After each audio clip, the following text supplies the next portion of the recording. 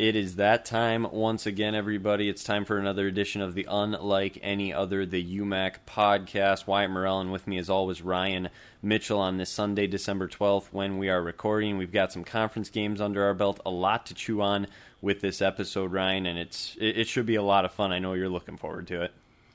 Yeah, Wyatt, we've been waiting for this time for a long time. We can finally chew on some conference matchups, plenty to get to tonight, so looking forward to it. I'm sure we were right about a few things, wrong about a few things. We'll dive into everything. You know, there's probably some people that are wondering what we were talking about going into conference play, but we'll address everything and get to it. But first, we're going to welcome in, this is a new first-time guest, Ryan. It's not a current player. It's not a coach. It's a former player.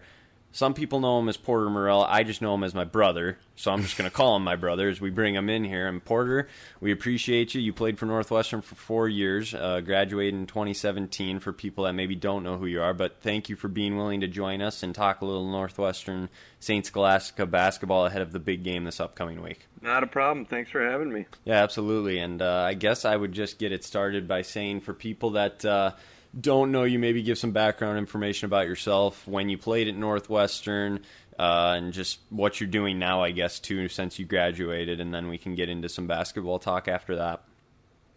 Yeah, sure. So I played at Northwestern, like you said, for 4 years. Played from 2013 to 2017. Yeah, had a lot of fun. Loved Coach Gross, loved the program at Northwestern.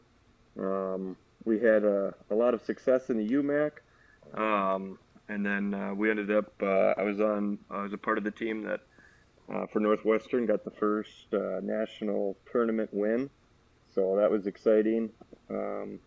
Met my wife at Northwestern, and now we live in Zimmerman, Minnesota. We have 2 kids currently and a third on the way, so life is good. Porter, for you and your teammates and really coaches as well, Coach Gross or any assistants, in the days leading up to a matchup against Scholastica in your time at Northwestern, did it feel different at all to you guys? Did you treat it differently? Was the messaging different from coaches? Just kind of walk us through practices leading up to those matchups against Scholastica. Yeah, I guess I don't really think it was a lot different until probably my junior year. They started to feel a little different. I would say my freshman year, and maybe it was just because I didn't know them as well. It didn't feel very different when we played them. We ended up playing them as the last regular season game that year, and then played them in the semifinal my freshman year. So it was kind of a back-to-back, and so we kind of got to know them a little bit there. But then my sophomore year, we went undefeated and played them in the semifinals of the UMAC. And they had us on the ropes. I think they had the lead in overtime until Cody Springer got a steal and a score and kind of got us right back into it with about 2 minutes to go in overtime. And I think after that scare, it started to feel a little different. Bethany had a pretty good team, I guess, my senior year.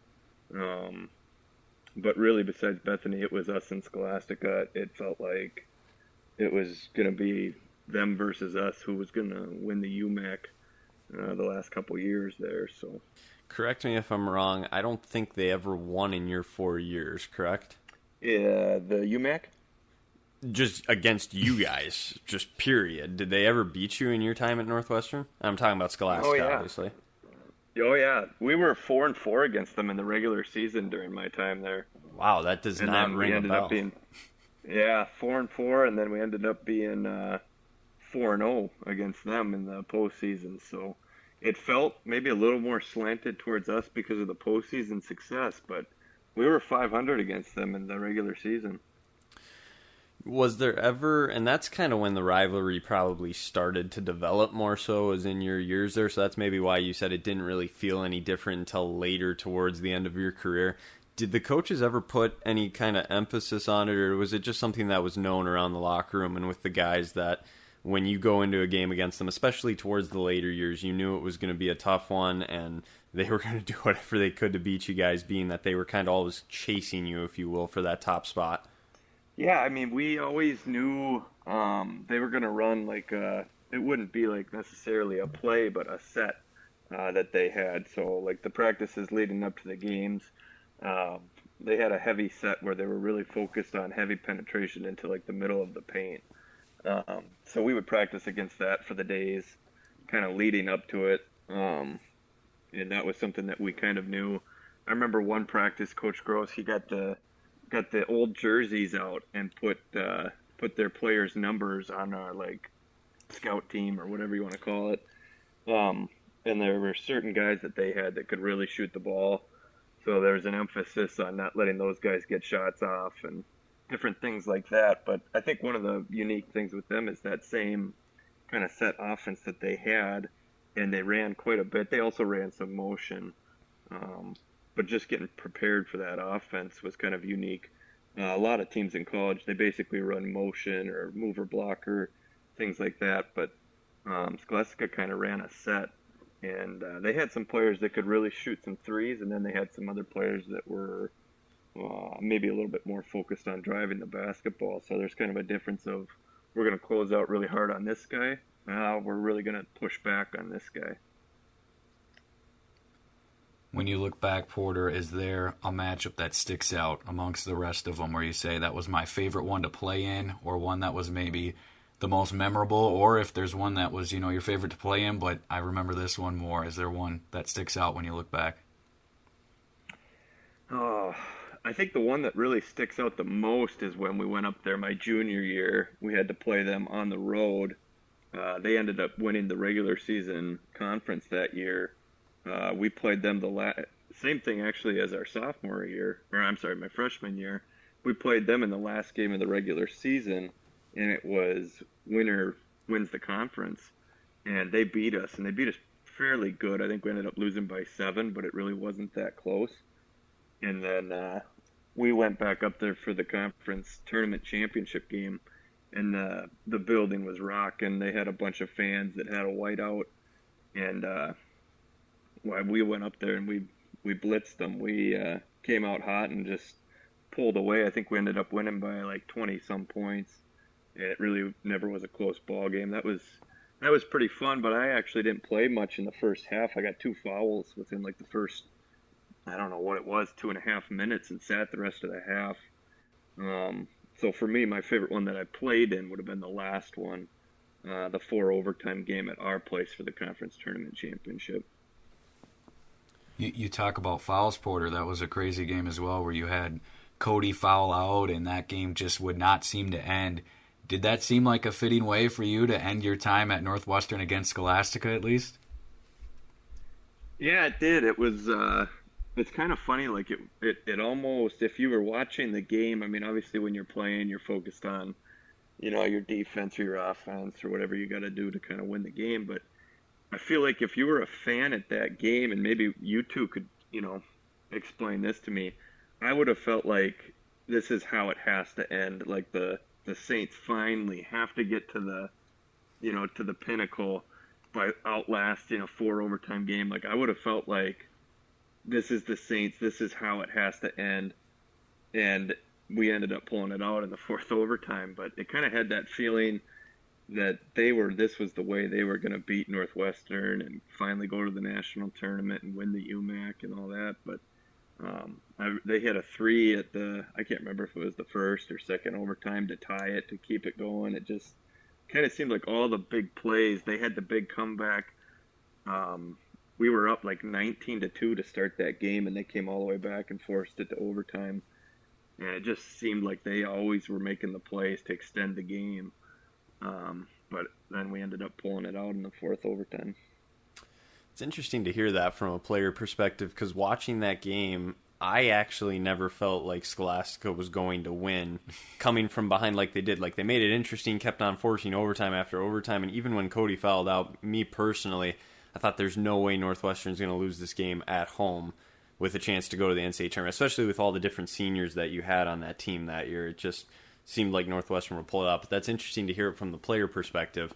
With the limited amount that you do know now about UMAC basketball, because you probably don't follow it like you once did, you're a few years removed, is this rivalry, you think, gotten closer as the years have gone on? I mean, Scholastica finally did get over the hump in the UMAC tournament, beat Northwestern in kind of a stunner. Now they're out of the conference. Do you think that changes things, like, moving forward, I guess? And it's probably never going to be the same, I would assume. And as a former player, I'm sure you could say if you were playing right now, it certainly wouldn't feel the same. Yeah, I would say for me, and it probably started getting close, like my junior year, like we had kind of talked about. You go from my junior year where they won the regular season title, and we played back-to-back years, junior, senior year in the conference championship, had a 4 overtime game. The following year, Northwestern went up to St. Scholastica in the semifinals, and Caleb Hagman hit like a buzzer beater to win it. I guess there's a few ticks left on the clock, but then the year after that, Northwestern hosted them for the championship game again, and it went into double overtime. So it seemed like it got more competitive and closer, as the years were going there. But I think that now that they're not in the conference, it definitely changes it. I guess you could look at it from a positive or like a rivalry perspective of now there's only one game a year. It's the one game, it's the one chance, and there's not another opportunity after it. So make it worth it. Porter, we know that you've been removed from the conference now for a chunk of years, but even looking back to the contest that you guys played against MIAC squads, the Bethels, the Augsburgs, the McAllisters, if you will, with Scholastica now moving up a weight class, if you will, if people want to call it that, to the MIAC. Do you think long-term, is that a successful move for their program, just talking basketball specifically? Do you think they can hang just from the knowledge you have of when you played them, or do you think it's going to take them a long time to really be competitive, I guess, if you want to call it that, in the MIAC conference? I think they can hang. I think they can be competitive. Do I think that right away they're going to go in and be the cream of the crop? No. Do I think that they could get there? Probably not. I think that they're probably going to be one of those teams that's competitive, maybe middle class, upper class of the conference, but I don't see them really coming into that conference and being like, okay, we got to find a way to beat Scholastica, the way you would maybe talk about like a St. John's, St. Thomas before they left, even like St. Olaf, Bethel. Some of those programs I think are always going to have a consistent edge, if you would. Not to say that Scholastica couldn't have a team or two that ends up making a run in their tournament, in the MIAC tournament or something like that, but I don't think initially that they go in and they're the cream of that conference. So Ryan, but they certainly could be competitive. Yeah, sure. So Ryan kind of mentioned it's like they move up a weight class, if you will. We've kind of maybe even extended this narrative a little bit that the MIAC is supposedly considered much better than the UMAC. Did you feel that as a narrative when you played? Did it seem like people kind of looked down on the conference as the MIAC was close by? Because then we get to tournament play, and you guys went to the Sweet 16 a few years later. Bethany was able to win another game. Northwestern's won another game since then. So, there's been a lot of success for the UMAC in the national tournament and against MIAC teams. But did it seem like people kind of talked down about the UMAC with the MIAC right there? And if they did you believe that the MIAC actually is that much farther ahead of the UMAC, I guess, just basketball specifically? Yeah, so basketball specifically, I would say the difference between the MIAC and the UMAC, and I would say this, we for sure felt like when we were there was definitely the MIAC is the supreme Division III conference in Minnesota, and the UMAC is an afterthought.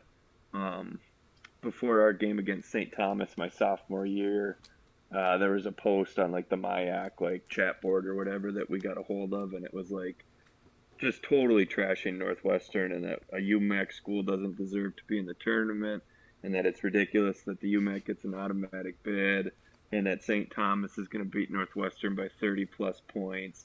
And so we hung on to that after the game for a little bit, because obviously we were able to knock them off.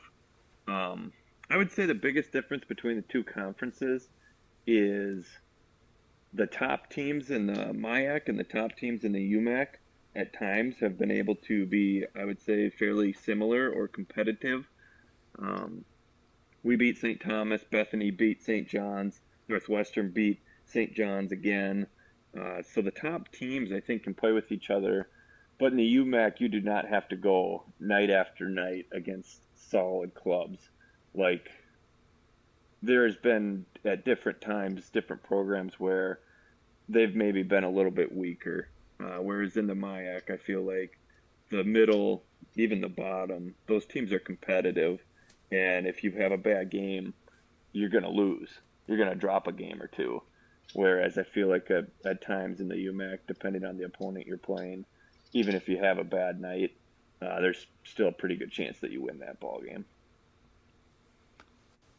Porter, now kind of speaking to some of the outsiders, if you will, people who aren't familiar with Northwestern's history, who listen to this and maybe don't know a lot about Northwestern versus St. Scholastica and what's been over the last, decade with all the matchups. What would you tell that person listening about why this matchup matters, why it's maybe one of the, as why it's called it sometimes, hidden gems of basketball in the upper Midwest, to someone who isn't really familiar with, why should I care about Scholastica versus Northwestern?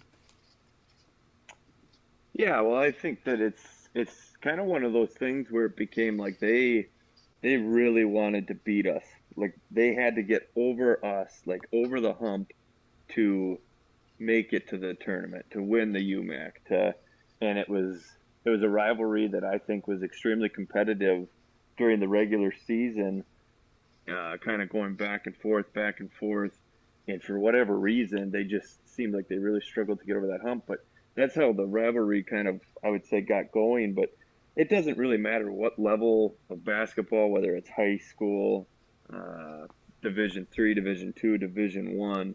When you have an interconference matchup where it's really gotten to the point, I feel like in our junior, senior year, even a few years after that, where it was like, okay, it's these two teams. One of them is coming out. And I think that anytime you get a matchup like that, you get some really good basketball because players are up for the game. It's not like a Friday night game against a non-conference opponent where a team might come out sluggish and might come out, not ready to go. Anytime Northwestern and St. Scholastica play, you know that the players are going to come out, they're going to be ready to go, and it's really good basketball when you have teams that come out and are ready to play. Porter, we'll end it here with this last question. If somebody were to ask you what the UMAC is all about when it comes to basketball, or how you would define it, what would be your response to them, or what would you tell them they need to know?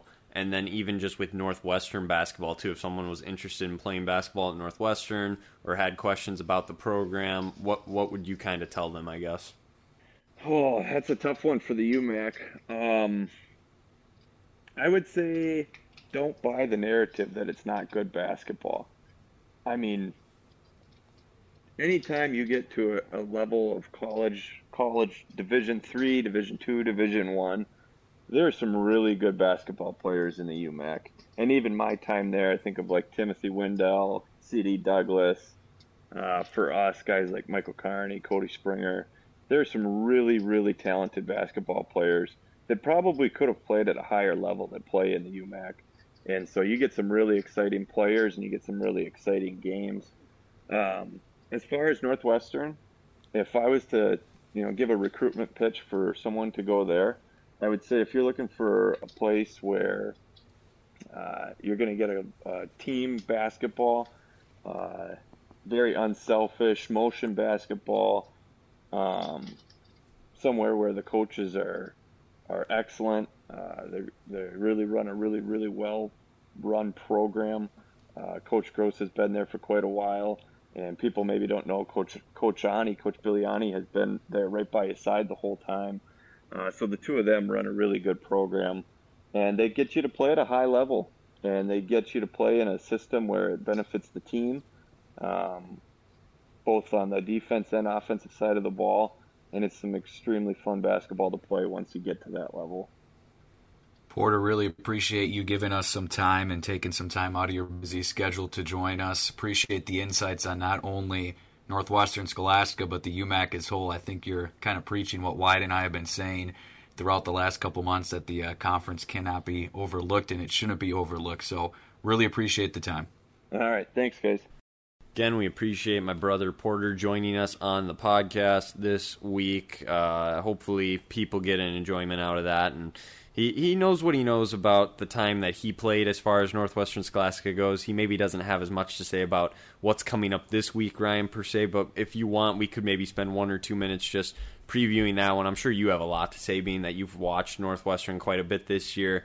You've experienced the rivalry in a lot of different ways as just a fan, as a person being able to call the game. So, I mean, what are your thoughts leading up to this one this year with the new feel? Yeah, it's a non-conference tilt, Wyatt, and obviously it's not a game in February. It's not a game at the end of the regular season. It doesn't have the same stakes, okay? Those are facts. We understand that. But you can tell this game meant something because the coaches agreed before Scholastica even left the conference, every year we're going to play each other. We're going to flip-flop if it's in Duluth or if it's going to be in St. Paul at Northwestern. But really, I think it shows a lot that they wanted to reschedule and get this thing back on the schedule as soon as possible on the men's side after it was canceled last month. I'm thrilled to see it back on the schedule. I can't even express to you how excited I am for that game, and just doing some prep work trying to get ready for that one to be on the call for Wednesday night. Again, we're recording on Sunday the 12th. But, I mean, Scholastica coming in, I could say a lot of things about them in the non-conference and some of the different games that they've played so far coming in.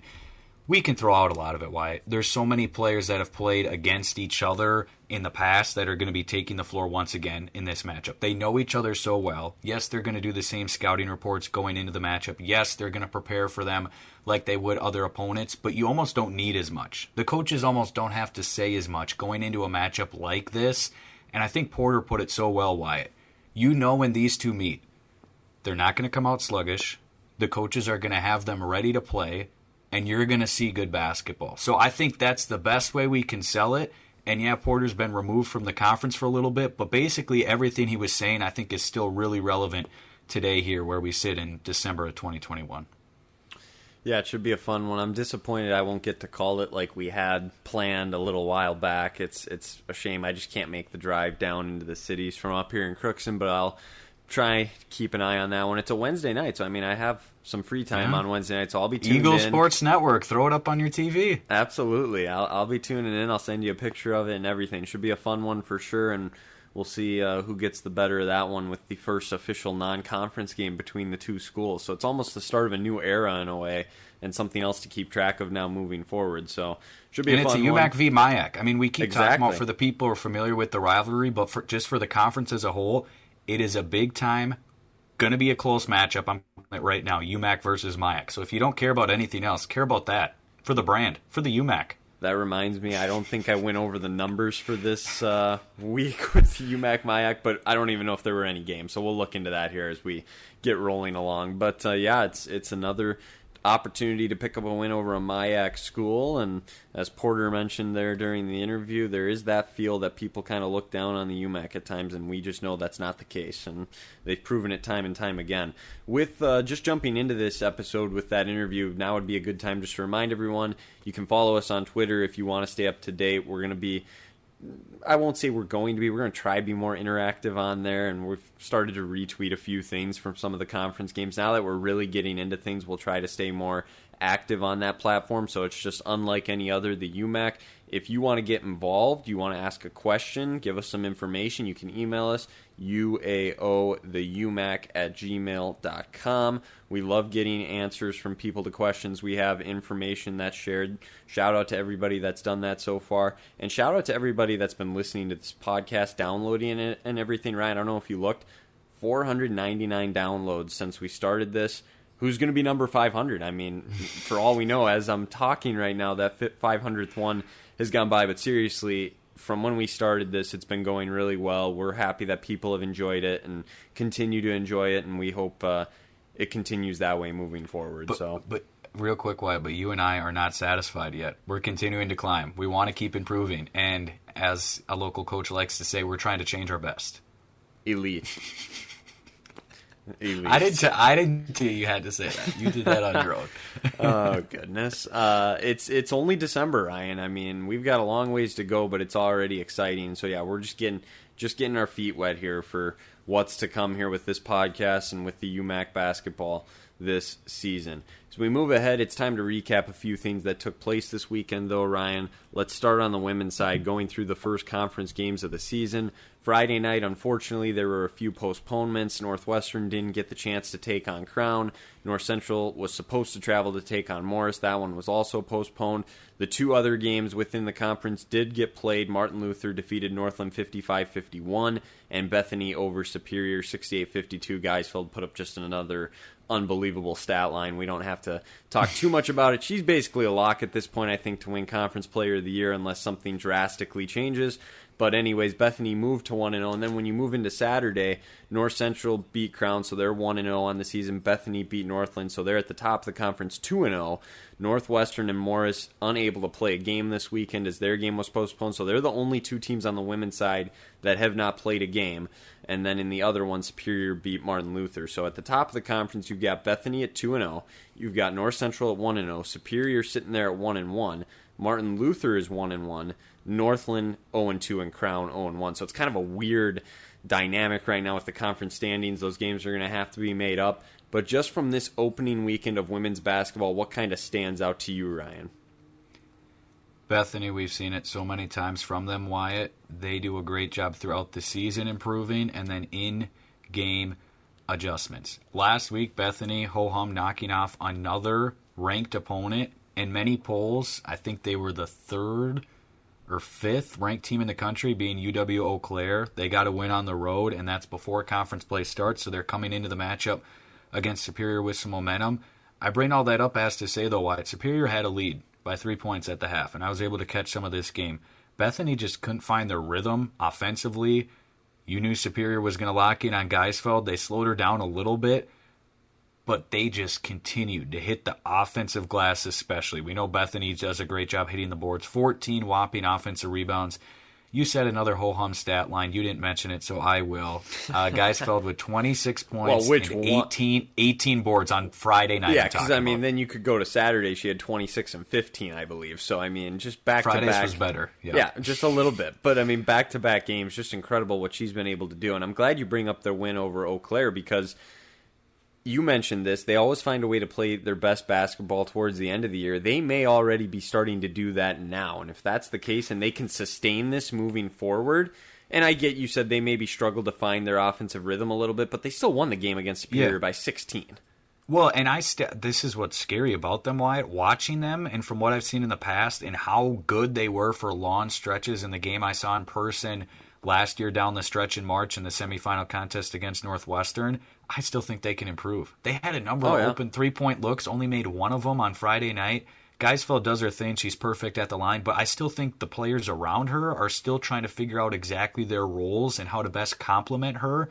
And Coach Jones just does a fantastic job during the game making adjustments where they are closers. Even if we see a team this year, Wyatt, within a couple points or have a little bit of a lead going into the fourth quarter, Bethany is not going to give you any games. You're going to have to rip it away from the Vikings to beat them this year in UMAC play. So now does that change our opinion when you go to the next team, North Central, who is up there near the top? They absolutely take it to Crown, get their first conference win. They're 1-0. Does Bethany's latest success and with the way they're starting to ramp things up change anything at the top, or does North Central still kind of eke out above them with their impressive performance as well? And I mean, they had a couple players go off, and that might lead into our "you have our attention" as well. But yeah, so I mean, you bring that up, Wyatt, because for those who didn't hear last week when we re-ranked the conference, both you and I had North Central at number 1. They haven't lost yet this season. I've been the first to mention, though, and I'll say it again, I mean, their non-conference slate wasn't too strong, and then, conference opener, they're, expected to win. It's still an impressive win to put up 95 on the road and do what they did. And you can, discredit what I'm saying. They're winning the games in front of them, Wyatt. They're doing what they have to do. They're being about as impressive as you can be. I mean, I'll just jump into it since I'm looking at it right now. Khadijah Conte lighting it up, a career high 33, did not leave the floor on Saturday. 5 assists as well for her. Emily DiGiorgio, another massive performance for the senior, leader on that club. Only missed 2 shots the whole game, 26 points, 5 rebounds. I could go on and on and on. Aubrey Robinson, an underclassman, stepping up with 15-9. I'm mentioning her because she's on the squad, so love to see that. Yeah, I was going to say we'll talk about that later. Well, I mean, we can mention this now, though, because you bring it up. Where's Naomi Hagstrom? She didn't even play. I mean, that's a person on my team, and that's a great question. Little disappointing to see, and I'm a little concerned about that as well. I had a couple players not play this week, but we'll get into the fantasy basketball when you move ahead. I don't know if you actually said the words or not, but I didn't. You wanted to be honest. Khadijah Conte, you have officially caught our attention. The stamp of approval for that performance this weekend. Again, did not leave the floor all 40 minutes. 13-19, ultra efficient. 2 of 4 from downtown. Perfect 5 of 5 from the line. 33 points, 5 assists, and a couple boards. And 4 steals as well for the sophomore out of London. So, shout out to Coach Bruner. Recruiting internationally, getting it done at North Central. Got to do it sometimes. I mean, downtown man, you got to bring them in from all over the place. And it just goes to show how deep and balanced they are, though. It's just another person, one after another, that can step up, put up a big performance like that. And then, of course, DeGiorgio just doing what she does. So they've been a fun team to watch. And have they lost a game yet? No, that's what I'm saying. They're 9-0. Yeah, that's incredible. I don't care who you're playing in your non-conference schedule. That's incredible to be 9-0 at this time of the year and to be able to move forward. And with the remaining schedule here, we'll see what they're able to do with it here as we get into the thick of conference play once we hit the new year. And we'll talk about that in a little bit, but let's just look at what happened over the weekend. Martin Luther sitting at 1-1. Congratulations to them. They beat Northland in that game that we would consider kind of towards the bottom of the conference with those two, kind of to see who's above the other. But the big thing to talk about now, Ryan, is the postponements. Northwestern Morris, they didn't get a chance to play this weekend. Have we got any word as far as when they're going to make those up? I know I tried to look. I didn't see anything. I don't know if you have. Nothing? I haven't seen anything either, and we hope that the situation with Morris is remedied soon. It wasn't a COVID situation. Apparently it was a flu outbreak within the program, and they just didn't have enough bodies. And so we hope for Coach Grove's club that they can get healthy as soon as possible and get back into the swing of things. And I guess the only saving grace is, Wyatt, that as you mentioned, conference play isn't going to get started again until the new year. So yeah, you wish you could have started the conference slate this past weekend, but at the same time you only missed 2 games. And so the logic, I believe, with Northwestern versus Crown being canceled in a game that didn't involve Morris, they wanted to cancel it because Northwestern was going to play Morris the next day, and then Morris couldn't play. They didn't want North Central to have an unfair advantage having more time off. I don't even understand. Sure, no. Honestly. That actually makes a little bit of sense to me. If North Central gets to rest up until that point and Crown has to come off playing, it makes a little bit of sense. I don't know if I agree with it necessarily. Yes, that's the logic. Thank you. That Crown and North Central are both fresh going into their matchup. The logic makes sense. So Northwestern doesn't have an issue, though, with COVID. Okay. As far as I know, they do not. Nope. Okay. Well, that's good to hear. It's disappointing the games couldn't be played, but obviously they'll be made up at some point. It's a long season, and there will be a time to make them up. That's kind of what happened over the weekend for the women's side of things. And again, I think we've learned a little bit more about each team moving forward. It's going to be fun once we get a chance to see Northwestern and Morris play, because to me, I think they're kind of the next two. I mean, Superior's somewhat dropped off in recent years and hasn't been too terribly impressive this year. So once we see Northwestern and Morris actually get a chance to play some conference games, we'll know more. But right now, it kind of seems like Bethany and North Central at the top, and this weekend almost reiterated that. So I would say that's where we're at as far as the women's side goes. I'm going to go over the men unless you have anything else you want to add. No, I mean, the biggest question I have is how long does the streak go for the Rams? I mean, we could start looking at the schedule and we could project when are they finally going to see a loss. I mean, and who knows how long it's going to go? And as soon as we start doing that, though, and talking about it, something will happen where they'll drop a game. So we're going to do you a favor. We're going to do you a favor, and we're not going to do that. I mean, we've already kind of brought it up to put a little added pressure, but anyways. The men's side of things, Ryan, this was a full slate all weekend, no cancellations, which was great to see. Let's just start with Friday, talk about what happened there, and then we'll get into Saturday. Northwestern picks up a win at Crown. It was a game. Really, Crown's weekend is going to be something we talked about leading up to. It's going to be something we go over here again tonight. But Northwestern starts off with a win there. Northland beats Martin Luther in a close game at home to get to 1-0. North Central over Morris, and then Bethany, a 2-point win over Superior. And as you mentioned, my guy Brian Smith finally pumping in the stats. He had 26, I want to say, and it was a solid performance from him and some of the guys. Did you learn anything specifically from that first night? I mean, outside of, well, now that I'm looking at it, there wasn't really any upsets or any surprises really from this first night. Plenty to chew on, though, Wyatt, I will say. And with all the snow and things going on, oh, yeah, with that's the right. dump that we had on Friday night. You got what we got up here in Crookston finally. Yep. We got hammered with it the previous, weekend, and now you guys finally got it down there. I wanted to be at the WAC on Friday night so badly, but the conditions for traveling Friday in the Twin Cities greater metro area were basically horrendous. So I just got to catch all the action, and it was fun to bounce between all the games. I probably saw the most of Northwestern against Crown. You can call me a homer if you want, Wyatt, but literally my job is to be in touch with what's happening at Northwestern. Yep. So anyway, I give Crown a lot of credit, Wyatt, just real quickly in that game for hanging tight. They don't have Cade Carroll. We can talk about that a little later if you'd want. Or another guy on my fantasy team. I'm just depleted left and right. It was a tough opening weekend as far as that goes.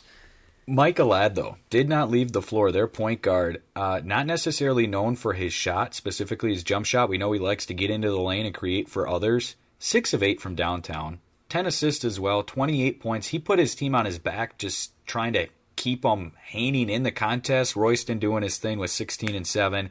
And then Jacob Van Dam, more on him later, had 14 to pace the way for Crown. But just way too many options for Northwestern Wyatt. We've said it so many times, there's a reason they're the favorite. Yep. There's a reason we say it over and over again that they are so deep. Because nights like this prove it. Noah Alm, coming into the game, Crown knows they have to defend him all over the place. I think they did a really good job. He didn't really start to get into a groove until the second half. Has just 15. Kyle leads the way with 19. Balance, though. Borma with 13, ultra efficient. More on him in a little bit as well. And then Henry, 14 points, 7 boards, 6 assists for the big man, doing a little bit of everything. And That's got to be like that. Yeah, it's games like that where I say Henry is so valuable to Northwestern. It's not just the points. If you actually sit down and watch a game, the shots he affects defensively, the things that he causes defenses to think about offensively, he's just so much to handle for the opposition. It's got to be his best game of the year is what I was going to say. To be able to do that in the conference opener, help propel Northwestern to the win. Didn't do much in the next one against Morris necessarily, but he had his big night there in the opener. And then, obviously North Central took care of things. We saw Morris's offense was able to score points this weekend, but they start 0-2 this year after they lost to Northwestern defense. They're going to have to find a way to stop teams, and with their 0-2 start, that gives the door open a little bit for a team like Crown, who ended up winning on Saturday over North Central. So what are our thoughts on Morris after this opening weekend? Do things change at all for you? I mean, they did what we kind of talked about coming in wide in the first half. They absolutely blitzed the Rams. 55% from the field, but then adjustments. We always talk about adjustments. Coach DeWitt and his staff made a lot of great adjustments to shut them down defensively, and then they exploded in the second half Friday night. Morris Wyatt. You think 55% is impressive? Try 63% from the field for North Central Friday night in the second half. You're a guy, okay? You have some positivity on your fantasy basketball squad. There was a little Wyatt. bit of it, yes. Micah Filer had the Cougars on skates in the second half Friday night. The number of ways he was scoring, the head fakes, the hesitations, the 3 balls, the up and unders in the lane, the finger rolls, I could go on and on. He was showcasing a lot that was in the bag Friday night. He was too much to handle. But back to your question about Morris, it's kind of what we expected. Like you said, we know they can score. How consistent, though, can they be offensively at that high level? Because is it going to be a question of why in these games, are they going to have to score 80, 85 plus to win these contests? Because right now it looks like they may have to, and we've seen the firepower. It's one thing to do it for 20 minutes. To do that for a full 40 minutes, night in, night out in conference play is going to be tough. Can Coach Grove's club fix things defensively going forward? Against the top teams especially, it's going to be where you really start to see that being an issue, and we saw it this opening weekend, so that's certainly something to be concerned about moving forward if you're the Cougars. Let's get to one of our You Have Our Attentions. We mentioned Northland beat Martin Luther, but then they come back on Saturday, and they have so far the upset of the season, and what might end up being the upset of conference. I don't know if we'll see one that's quite bigger. There were 2 upsets on Saturday. We'll get to the first one here. Northland beats Bethany 77-69. I think it's safe to say that the Lumberjacks have officially caught our attention, Ryan, with their 2-0 start. Coach Sorensen's squad, great position to be in. It's a long ways to go, but with 2 less conference games this year to worry about and to start 2-0, they've put themselves in a great position moving forward. Yeah, and I talk about adjustments a lot. It was another case of that Saturday night in Ashland. They could not find jump shots in the opening half, only making 1 3-ball. They come out in the second half, they lock things down defensively, and they get to the free throw line, and some of that has to do with Bethany trying to come back late. But to bottle up Brian Smith after his big night Friday night, as you mentioned, Wyatt, holding him to 14, Kyrie had 14 as well, Nielsen had 15, but then really no one else. The big 3, if you want to call them that, for Bethany, doing their thing at the top, but then the balance scoring for Northland, big night for Ryan Rawlings, an upperclassman on that squad showing out with 26 to lead the way for the Lumberjacks. And it's a club that we haven't talked about a lot in the non-conference, but that's a reason we're mentioning them here, Wyatt. You said you have caught our attention for a reason. They absolutely deserve it, just as we all drew it up, Wyatt. Yeah, sure. Not just Northwestern at the top at 2-0, but Northland. If we came into the opening weekend and said, okay, Northwestern's going to be 2-0, tell us the other team, how long would it have taken us and all UMAC fans to say, oh yeah, Northland, they're going to be that other team that's going to be 2-0? It honestly, it would have been either them or Martin Luther outside of the top 3 because, they played each other, so you knew one of them was going to pick up a win, and then they each had a chance on Saturday to get to 2-0 potentially based on who won that. But yeah, nobody saw this coming. Congratulations to the Lumberjacks. It's a long ways to go. Can they sustain this kind of success will be the big question, but I think it was Ryan Rawlings. Did you mention how many he dropped on Saturday? What a performance. And in that spot, too, for his team. So your guy, Jordan Brennan, had a nice game, too. And he did, too. 18 and 6. And he had a good weekend overall. And we'll get to the fantasy stuff a little bit. Let's jump from Northland, though, and talk a little bit more about Bethany, because we've seen some concerns throughout the season. We were wondering what was going to happen coming into this opening weekend, and there's still concerns there with them. Their offense just does not seem to be the same, even with Smith and Mayfield back. It's going to take a little bit of time for them to get that back, maybe start gelling together.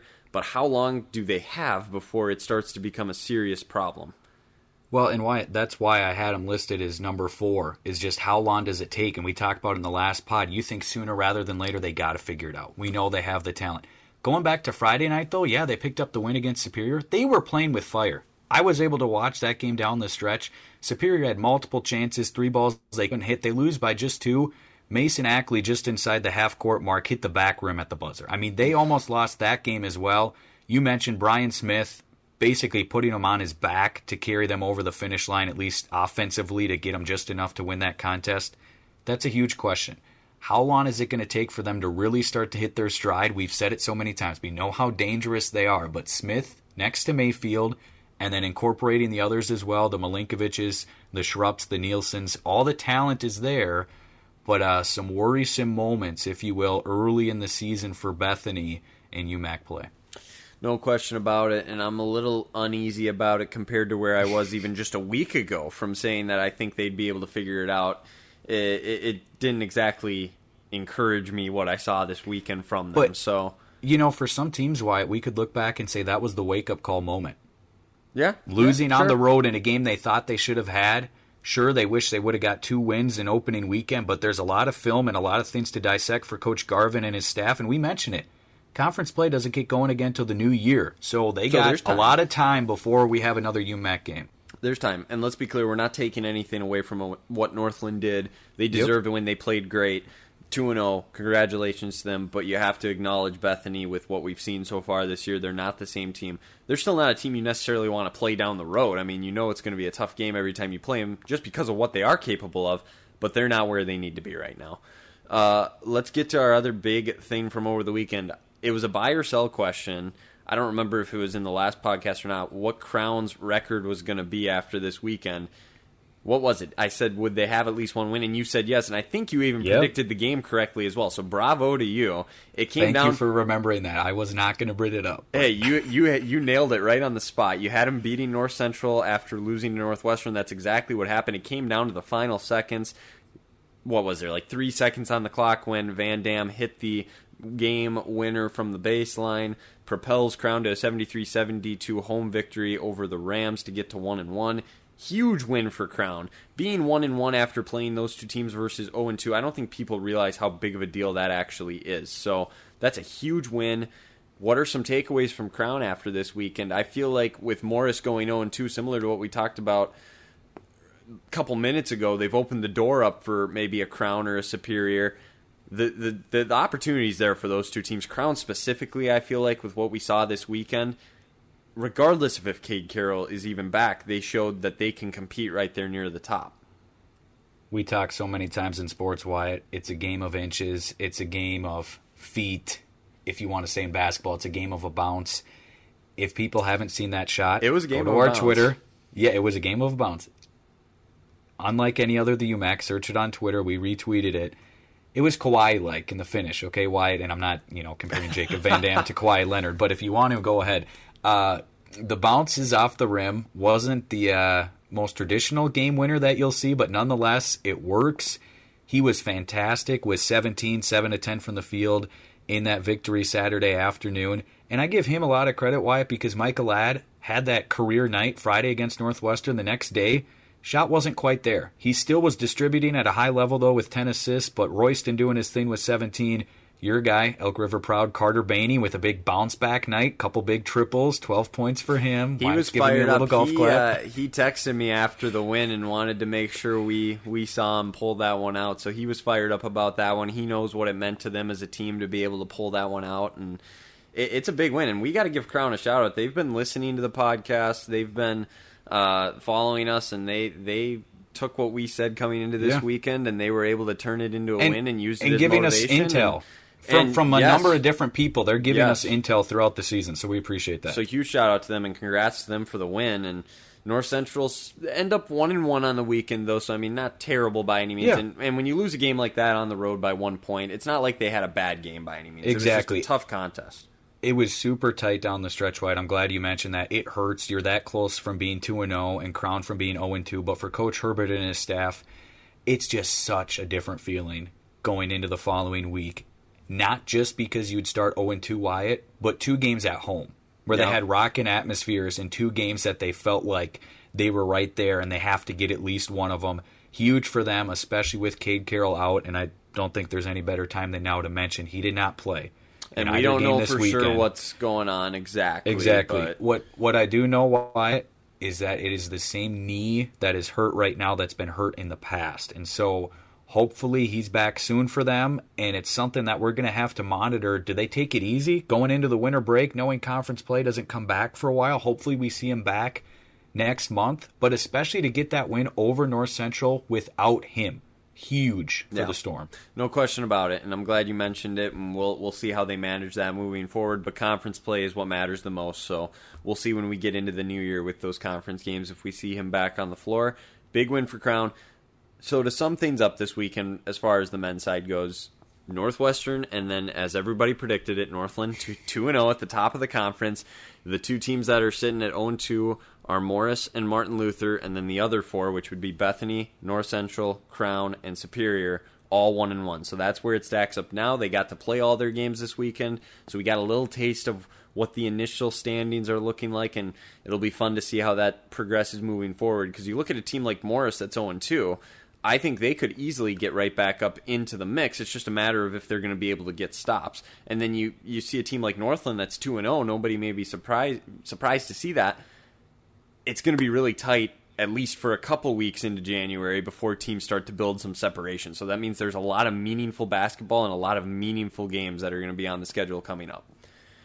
So, with that, unless you have anything else to say, by the way, we didn't say the official words, but Jacob Van Dam, you have officially caught our attention. You didn't say that, did you?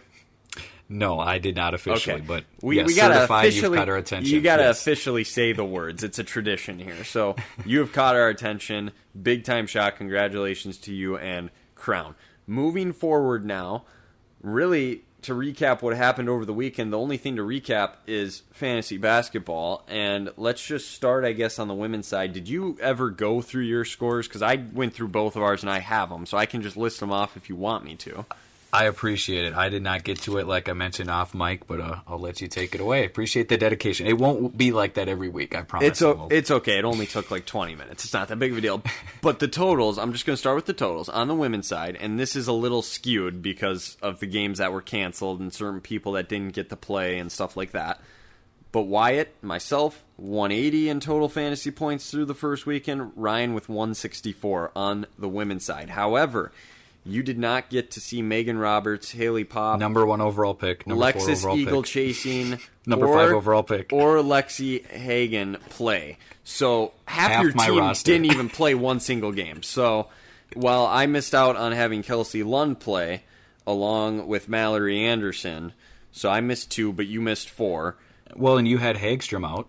She didn't play. Hagstrom didn't play, but Her team played. So that's Yeah. where it's difficult Yeah. because that's the unfortunate thing is I don't get that game back. Yours are going to get made up at least.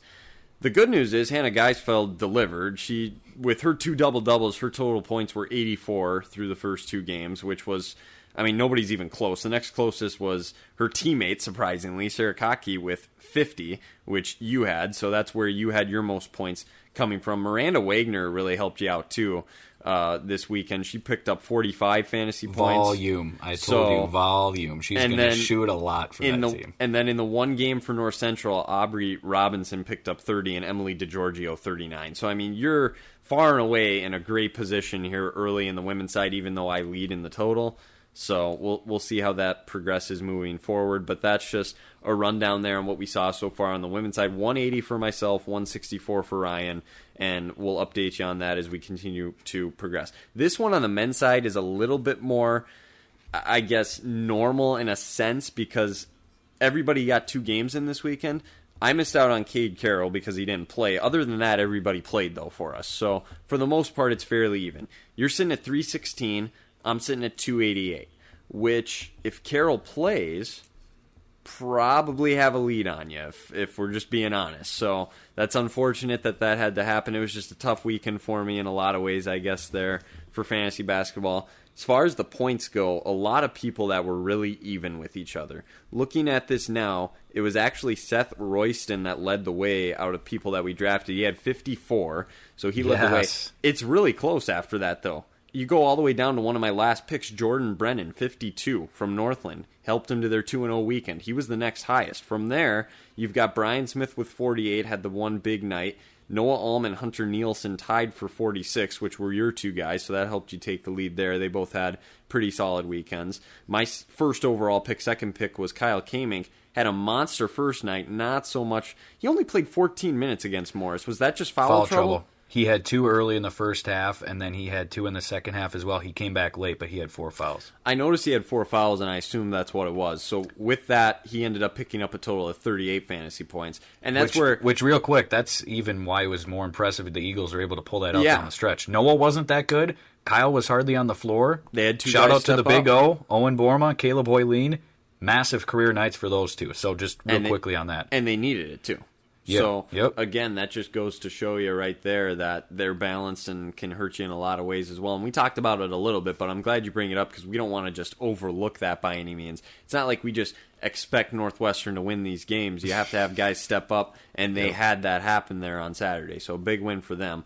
Other guys, I'll just go down the list. Cameron Thomas had 30 for you. Fonboulet, 43. Your other picks, Seth Foucault, just 23. For Fuqua, so they were figuring out lineups, and he wasn't on the floor as much as I thought he would be. So we'll see where that goes. But. Which then my guy Micah Filer came off the bench both games. He ended up with 45 total, and again, it was kind of the one game where he did most of his damage. But I think he's the Lou Williams on that squad this year. That's what it feels like they're doing. It's interesting that he comes off the bench because he's definitely their main go-to option. I feel like offensively, his game is a little bit like Lou Williams, though. If we're going to be honest, I think that's a good comparison. You're really trying to hit that comparison hard. Your guy Dylan Hyder, 27. Here's my thing with him. Tough game against Northwestern, only 8 points. He had 8 turnovers too. That is another issue for Morris. You can't have 8 turnovers from him if you want to have success. So he's going to. Reminder for fantasy: those are -1, so that's why it matters. That's in the grand scheme of things. That's the most important thing. Is for sure the fantasy. My other picks towards the end: Javon Walker and Kyrie Mayfield, 35 and 33 apiece.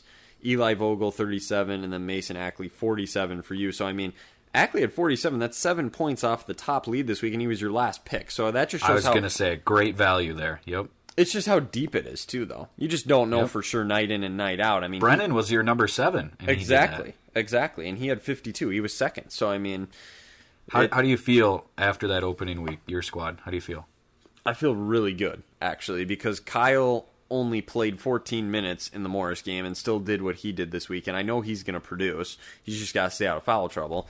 Cade Carroll didn't play at all, and I'm still only down 28 points to you.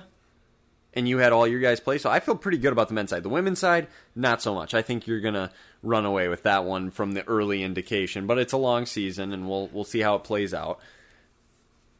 I got to say real quickly, speaking of foul trouble, Cam Thomas had a lot of it. He's going to be on the floor more, and I don't think Alm and Hyder combined are going to have as quiet of a weekends as they had this weekend the rest of the year. I think Alm was about the lowest that the floor can get so far through one weekend of play. I think he's going to... Sure. I mean, but the truth is, Wyatt, every team across the conference knows who he is. Exactly. Are we going to see more of that where the Eagles are forced to use other guys to win? I think he's going to have some bigger performances down the road, but we'll see. We've seen it before. I mean, he's been able to put up big performances even when everybody does know who he is, so I would expect eventually he will do that. Yeah, I mean, it was a quiet week for him. Probably the quietest weekend we'll see from Cameron Thomas overall as well, just all things considered. So my lead should be way bigger is what we're saying.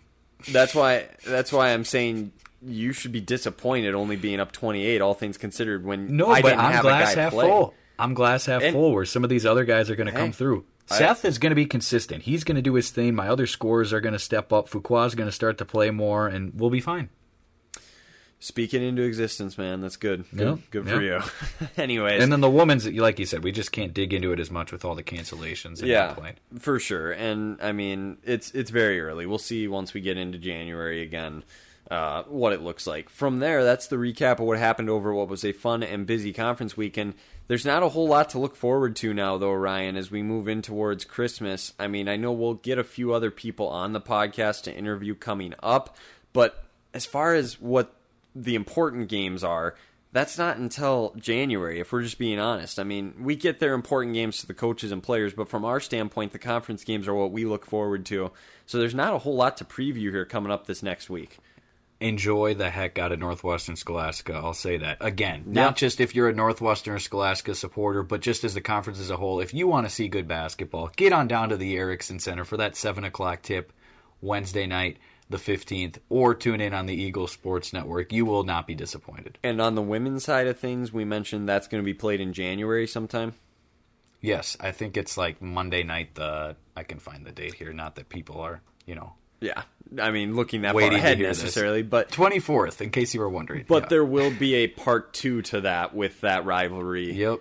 There will be another UMAC win over the Maya. There you go. Well, and speaking of that, we can mention, I didn't go over the numbers, but I don't believe there was really... Carleton beat Martin Luther on the men's side on December 7th, so that would have been one that we didn't have in place. Maybe I can just add these up quick on the fly. I did not. It's the first time I didn't come prepared for the UMAC MIAC. I'm a little disappointed in myself. The numbers didn't improve for the UMAC, so we can just leave it. We don't have to mention it. Well, I'm going to write them down. We won't mention it here, but I'll make sure to write them down when we stop recording, and then we can revisit it later. But Crown's got a chance against another MIAC team on the men's side this week. They take on St. Mary's on the road. Other than that, though, not a whole lot going on. There's some weekend games, but nothing too crazy to get into. It's kind of the same on the women's side, too. I mean, there's just not a whole lot of substance there to really dive into and chew on. Most of it was this past weekend. Conference play is underway. We're excited about it. It should be a fantastic season moving forward. Is there anything else you want to mention or feel like we should talk about here before we end up getting back on and talking again? No, I mean, it's been a busy start to the season, I'll just say real quickly, and I think a lot of teams are honestly looking forward to an extended break. I mean, we know that Northwestern is going to be real busy on the road over the next chunk of weeks. They're playing a lot of non-conference games. Both teams are going out west to California, but for a lot of squads, they're going to get a winter break and then some, like a serious break before they play their next contest. So really, it's just a matter of what team's scheduled more non-conference. And I think... Again, so many coaches, so many players are looking forward for a chance to breathe. And, we can use that time effectively, Wyatt, to kind of assess what we've seen so far and take a bigger picture look at what's to come in the future. So we'll continue to chew on what happened this past weekend. we could have gone even deeper into the opening weekend of action. And some of you would have enjoyed that, and some of you would have said, can you just shut up and move on already? But don't worry. We saw the results. We'll continue to look at them moving forward. And yeah, seriously, like, we try to make it the best of both, I guess, for everybody. Yes. We try to analyze things, but at the same time keep it light and just talk about the big things that happen. So there was a lot to chew on, and I think we covered it for the most part. We gave you the fantasy basketball results, and obviously with it being a podcast, the good news is you can listen back to anything that you want that you may have missed. Absolutely you can. And real quick, because you mentioned fantasy basketball again, I know a couple people who listen who are actively working to send something into the inbox as far as a punishment goes. We said we want people to send in. Yes. Are you going to tell me who this is, at least off of... I'll tell you off the mic. Yeah, I was going to say, it doesn't have to be on, but I do want to know. Because we said, and that's a reminder for folks, at the end of the year, whichever one of us does not come out on top in fantasy basketball, we said last week, Wyatt, that person has to have a punishment. So there's a little, motivation. But we said, again, we're not going super deep like fantasy football leagues do, where you got to, do something absurd like a lemonade stand outside in the middle of February. That's what you think. You're going to We'll see the suggestions, but we said we're not going to go super deep. But who knows? So send in your suggestions if you have a good idea for a punishment. Absolutely. That is, relatively feasible. UAOtheumac@gmail.com. And just feel free to email us, too, if you have questions, insight, anything like that. We love to get responses from people. We love to interact with people. And that's what makes this so enjoyable, is the different people we get to hear from on a consistent basis. So feel free to do that. Again, follow us on Twitter, unlike any other, the UMAC.